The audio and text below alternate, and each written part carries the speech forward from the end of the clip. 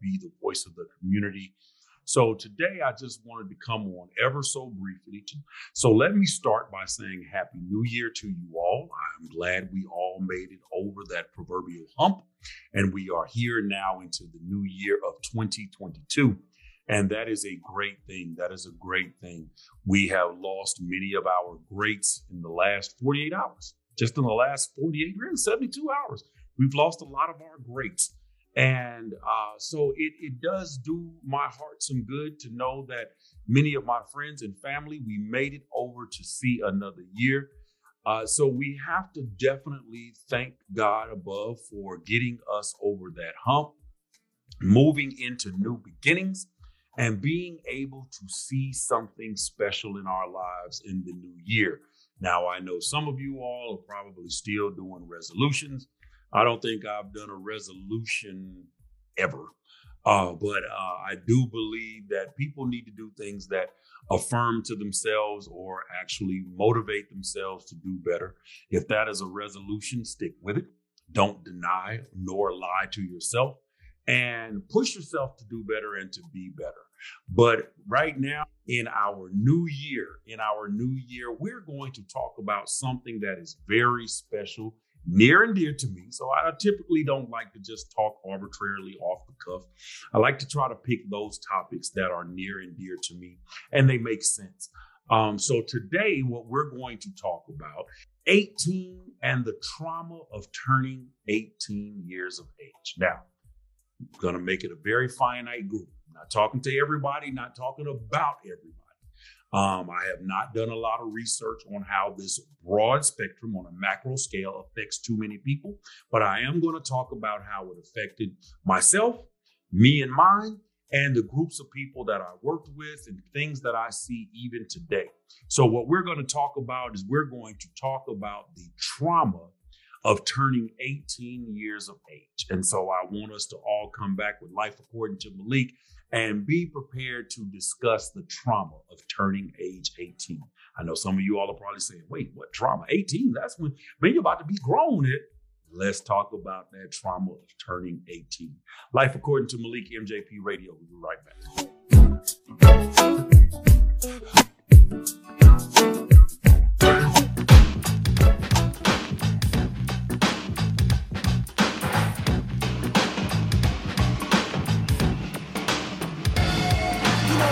All the same, no matter time, no place. They don't understand that us kids are going to make some mistakes. So to you other kids all across the land, there's no need to argue. Parents just don't understand.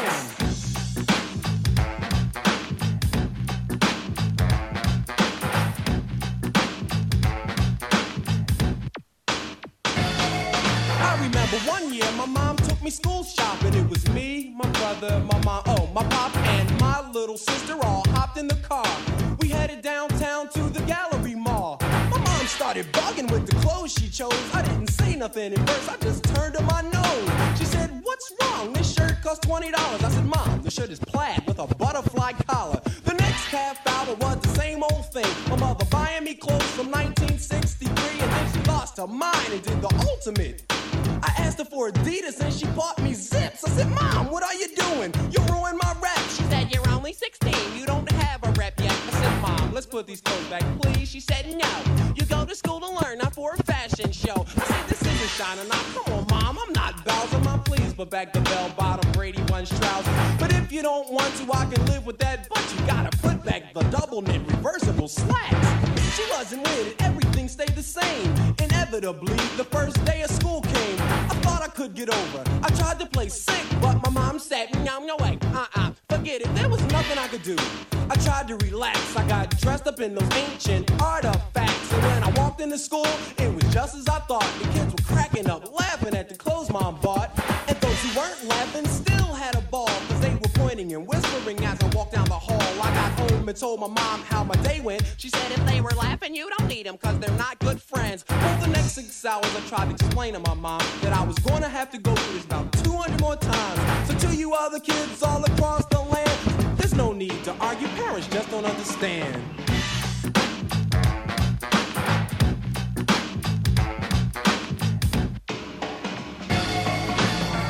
Okay, here's the situation. My parents parents went away on a week's vacation and they left the keys to the brand new Porsche. Will they mind? Well, of course not. I'll just take it for a little spin and maybe show it off to a couple of friends. I'll just cruise it around the neighborhood. Well, maybe I should. Yeah, of course I should. Pay attention, here's the thick of the plot. I pulled up to the corner at the end of my block, and that's when I saw this beautiful girly girl walking. I picked up my car phone to perpetrate like I was talking. You should have seen this girl's bodily dimensions. I honked my horn just to get her attention. She said, was that for me? I said, yeah. She said, why? I said, come on and take a ride with a hell of a guy. She said, how do I know you're not sick? You could be some deranged lunatic. I said, come on, toots. My name is the Prince. Besides, would a lunatic have a Porsche like this? She agreed and we were on our way. She was looking very good, so was I, must say. Word. We hit McDonald's, pulled into the drive. We ordered 2 Big Macs and 2 large fries and Cokes. She kicked her shoes off onto the floor. She said, drive fast, speed turns me on. She put her hand on my knee. I put my foot on the gas. We almost got whiplash. I took off so fast. The sunroof was open. The music was high. And this girl's hand was steadily moving up my thigh. She had opened up 3 buttons on her shirt so far. I guess that's why I didn't notice that police car. We're doing 90 in my mom's new Porsche. And to make this long story short, when the cop pulled me over, I was scared as hell. I said, I don't have a license, but I drive very well, officer. I almost had a heart attack that day. Come to find out the girl was a 12-year-old runaway. I was arrested, the car was impounded. There was no way for me to avoid being grounded. My parents had to come off a vacation to get me. I'd rather be in jail than to have my father hit me. My parents walked in and I got my grip. I said, Mom, Dad, how was your trip? They didn't speak. I said, I want to plead my case. But my father just shoved me in the car by my face. That was a hard ride home. I don't know how I survived it. They took turns. One would beat me while the other one was driving. I can't believe it. I just made a mistake. Well, parents are the same no matter time nor place. So to you other kids all across the land, take it from me. Parents just don't understand. Hey, what's up, world? It's your guy Malik again. And so, hey, we are now talking to our young people. Last segment, we talked to the parents and we talked about the trauma of turning 18. We talked about that trauma of, man, not being prepared, not ready to go off into this world, not really prepared to do whatever needs to be done at this point to be an adult. Because why? We tell our young people at age 18, you are an adult and you need to be prepared to take care of yourself, whether that's go to college, go to the military, get a job, whatever it takes just to get you out of my house, right? So now I'm talking to young people. Young people, you need to set aside your pride. So let me start there.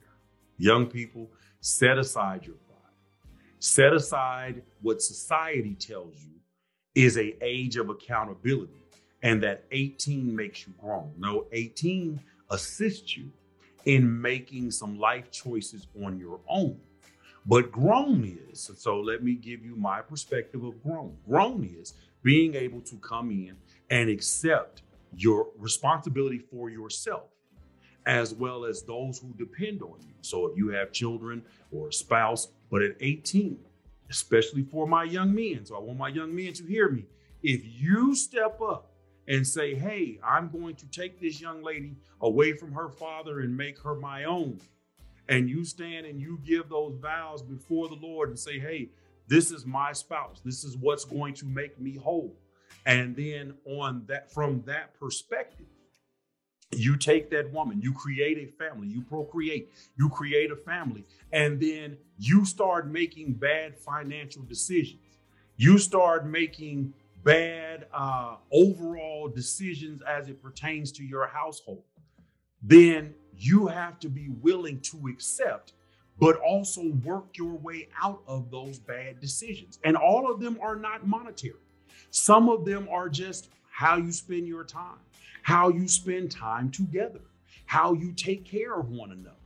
That is what we talk about when we talk about bad decision making. And bad decision making is not solely on one person. Sometimes they're joint decisions. Taking that trip to Vegas instead of paying your rent first. I actually, a very comical situation with it being the first of the year. I had a friend reach out to me and say, hey, I need to borrow X, Y, and Z so that I could pay my rent.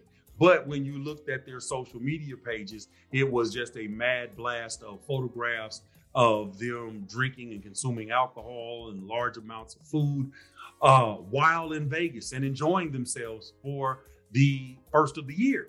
And they brought in the new year in Vegas, but now you had to come home and talk to a friend about borrowing your rent money. A borrowing scenario, young people, and this is when you are truly grown and understanding that a borrowing scenario from anyone, a bank, a person you know, is just a delayed gratification. It really is, because, and it's really not gratifying, because what you're doing is you borrow the money from a friend, you pay your rent, you still owe that friend. So every dollar that you spend above returning that money back to them is potentially the loss of a good friend. And understand the value of your friendships, the value of your relationships should far outweigh any monetary unit, whether it's $1, $100, $1,000, $5,000, $10 million. Your relationship should not be built on monetary gain. It should not be built and limited to monetary issues, success, or growth. It should truly be a relationship that builds you as a human being, as a person, as a gentleman, as a lady. And that's where your relationships would be. But that's a part of being grown, is being able to identify that, hey, my relationships mean more to me than this trip to Las Vegas. So in being grown, you have to make those hard decisions that, I'm not going to be overly grown and go to Las Vegas. I'm just going to be grown and stay home, pay my rent on time, and enjoy bringing in the new year. Well, how does that affect you and that trauma of turning 18? You have to understand that there are some things you need to be doing now, prepping for 18. When does that start? You say, Malik, well, when does that start? Doc, help us out. That starts, honestly, when you enter the 8th grade. I don't care how old you are.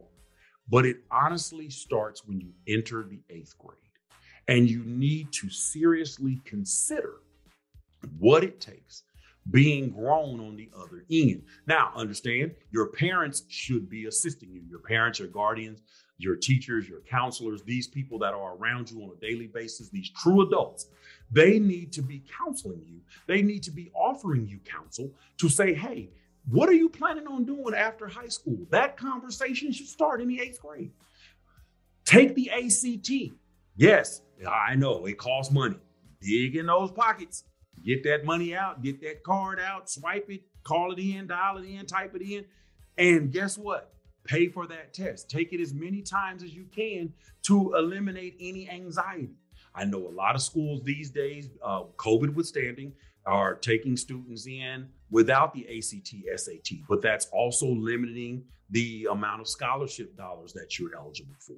So keep in mind that in adulting, you have to make that conscious decision that, hey, I'm going to take this test because I think I'm in the running for scholarships, versus trying to save $34 and $45 today just to go out and buy a new pair of sneakers or go to lunch or buy a new pair of jeans or what have you. It's really about what is that long-term effect of saving this money.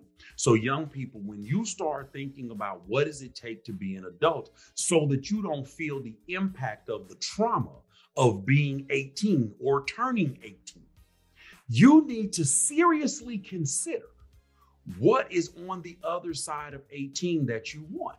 So when we come back, we're going to close out with our third segment, but I'm going to talk to you about my son's decisions and how I'm working with them to make sure that they meet their end goals and be able to reach the end game, putting them in the best position possible. Life according to Malik, MJP Radio, WDRB, Voice of the Community.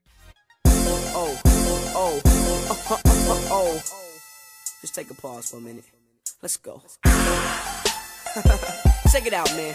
It's your man Bow Weezy right here live and direct. Talking to all y'all youngins out there, baby. I can't wait till I turn 18. I know it's the same for y'all, man. I know. I'm talking about pulling up in them big cars on them 22s. Nah, forget that. I'm talking about Charlie Woodsons, man. I'm talking about 24s, man. It's a rap for y'all when I turn 18, man.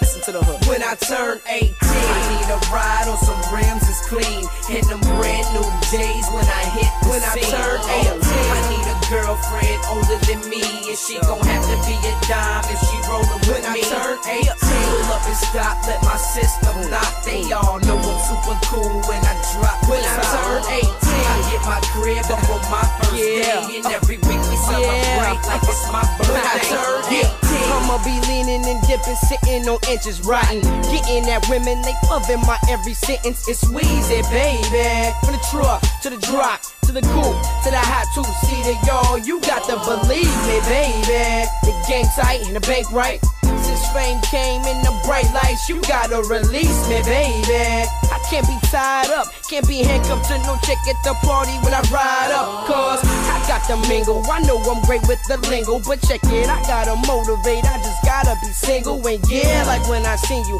yeah, like how you jingle. And yeah, said I'ma ring you, but baby,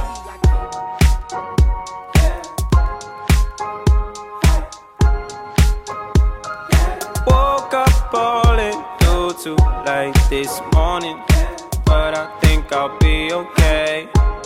I'll be okay. My car still smells like my mom is gonna kill me, gonna kill me. Traffic's backed up from corner to corner, so I guess I'll hit the highway. The highway, shake away all the stress off my shoulders. Gonna have a good day, because I'm 18 and I still live with my parents. Yeah, they're not like yours. Well, yours are more understanding. I've never fell in love. I save those feelings for you. So let's do all the stupid that young kids do. It's me.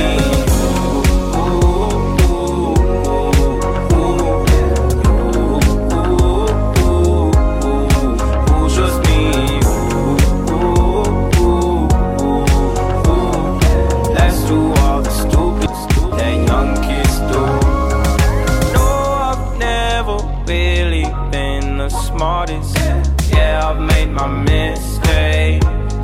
mistakes. You were there when times were at their darkest, always showing me the way, lead the way. Your love seems to cut me deep, the sharpest.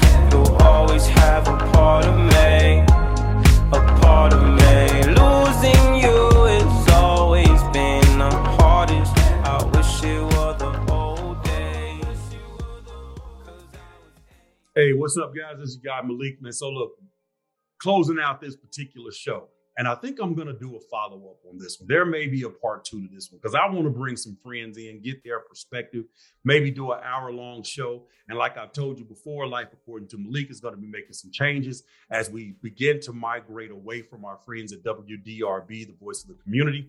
So as we become solely under the MJP radio stamp, I may have to bring some friends in just to be able to talk us through getting over this very important milestone. In some communities, there are bar mitzvahs and quinceañeras and all things that identify us moving into this growth factor. And then when you look at most of the Negro communities, many that prescribe to East African and Northwestern African ideology and understanding and traditions and practices, many of them they do that rite of passage, which I always encourage every young man to link up with an organization and do a rite of passage. Get that rite of passage, understand what you're moving into when you talk about manhood. Young ladies, all of you need to be involved in different things, whether it's a cotillion or whether it's something, your own female rite of passage. You need to move into those things so you can get an in-depth understanding from your elders. But when we talk about turning 18 and experiencing that trauma, 18 has become a fear for so many. So let me touch on a couple of groups that 18 becomes a fear.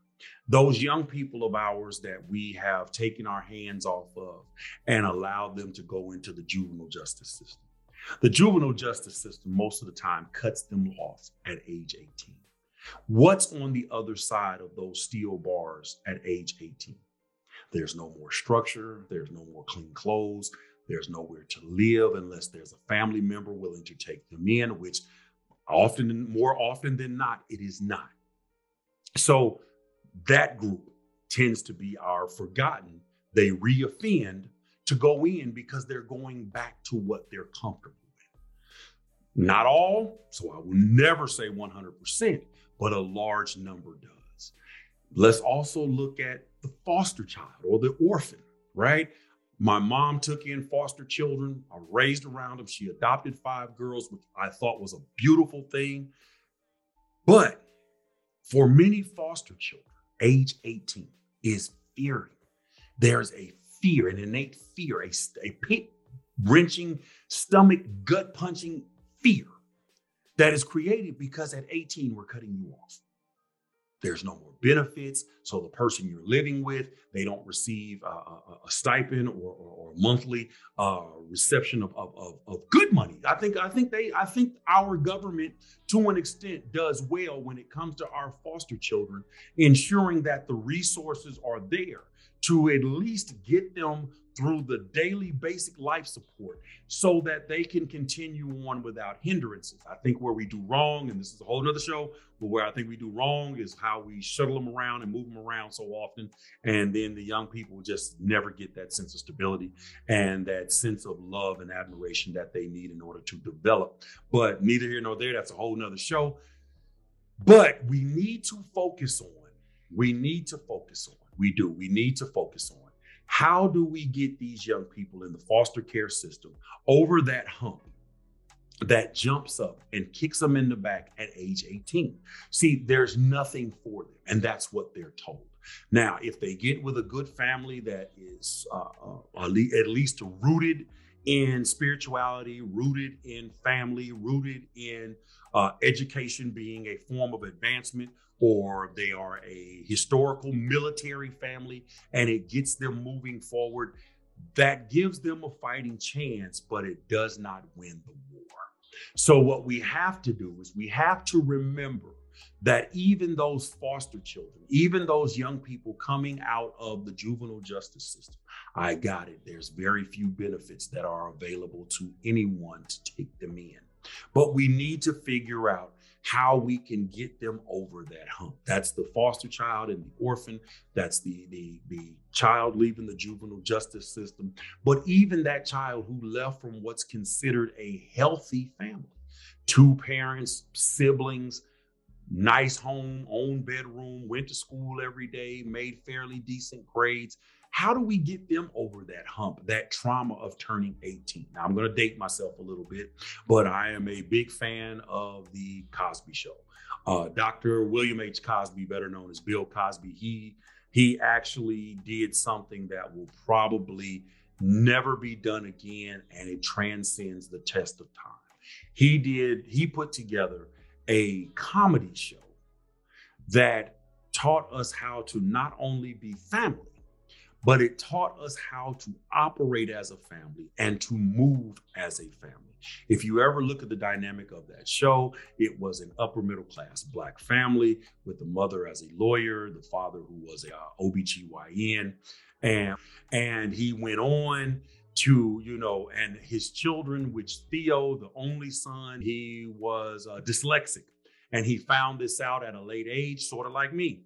Found out at a late age that he was dyslexic, and he went on to overcome dyslexia to go to college. He went to college, and then there were later shows where he was fighting through college. And as the show ended, it ended with Theo graduating from college. And then Theo going in, working with this community center, taking on a bigger and better job. It was even the one child who did not complete college. She dropped out. But there was a spinoff show, A Different World. There was a spinoff show. And then she left. She found a good man who was in the military. He was in the Navy, and he served admirably. I don't remember what his rank was in the show, but even they had shown where there was growth, success. She was a mother, not of a blended family. She accepted his daughter as her own.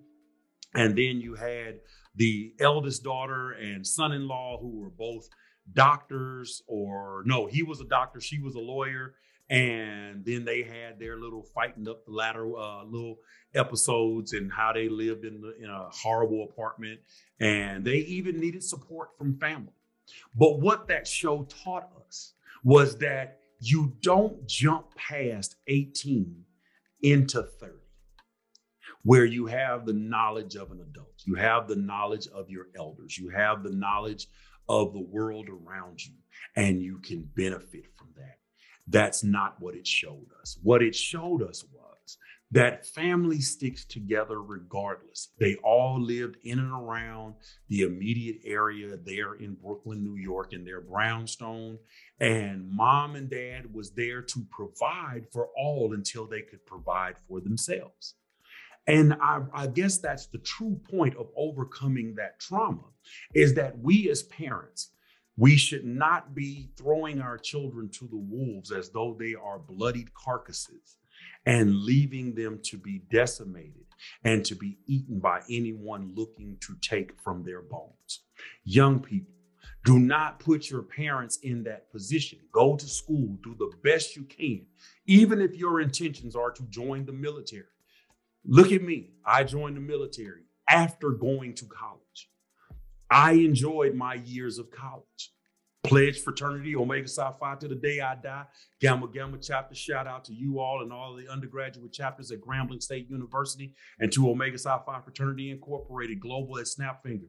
Hey, I love my fraternity. I love my university. I love my HBCU. I know that is like a little gimmicky term now, but I do. I love Grambling.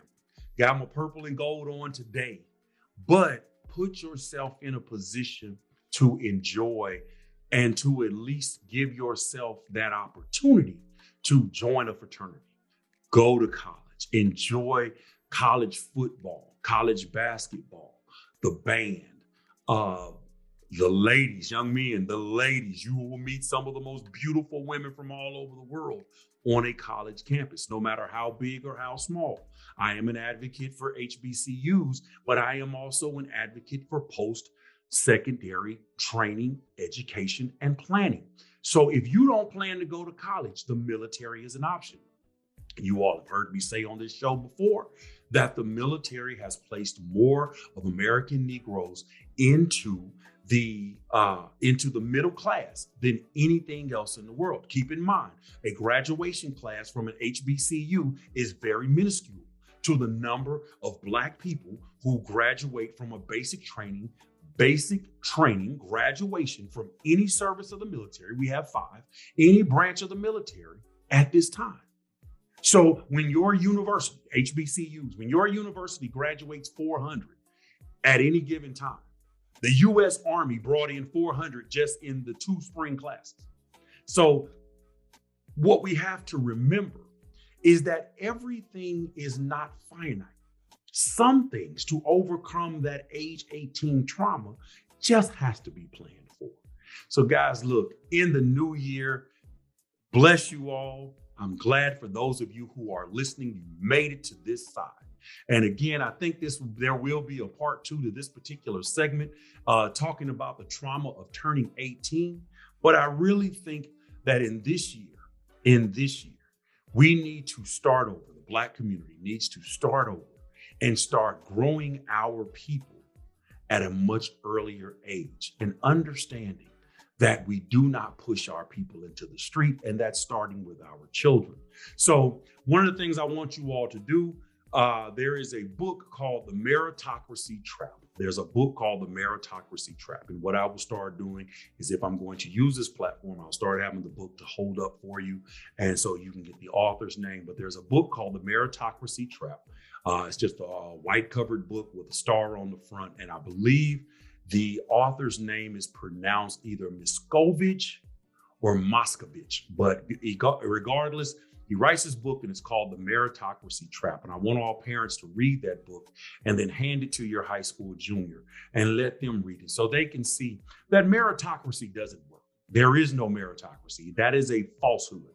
this whole thing of pulling yourself up by your bootstraps and you're going to make it. No, there are some people who already start 3/4 up the way of the ladder, and their parents, their name, their education, where they live puts them to the top of that ladder.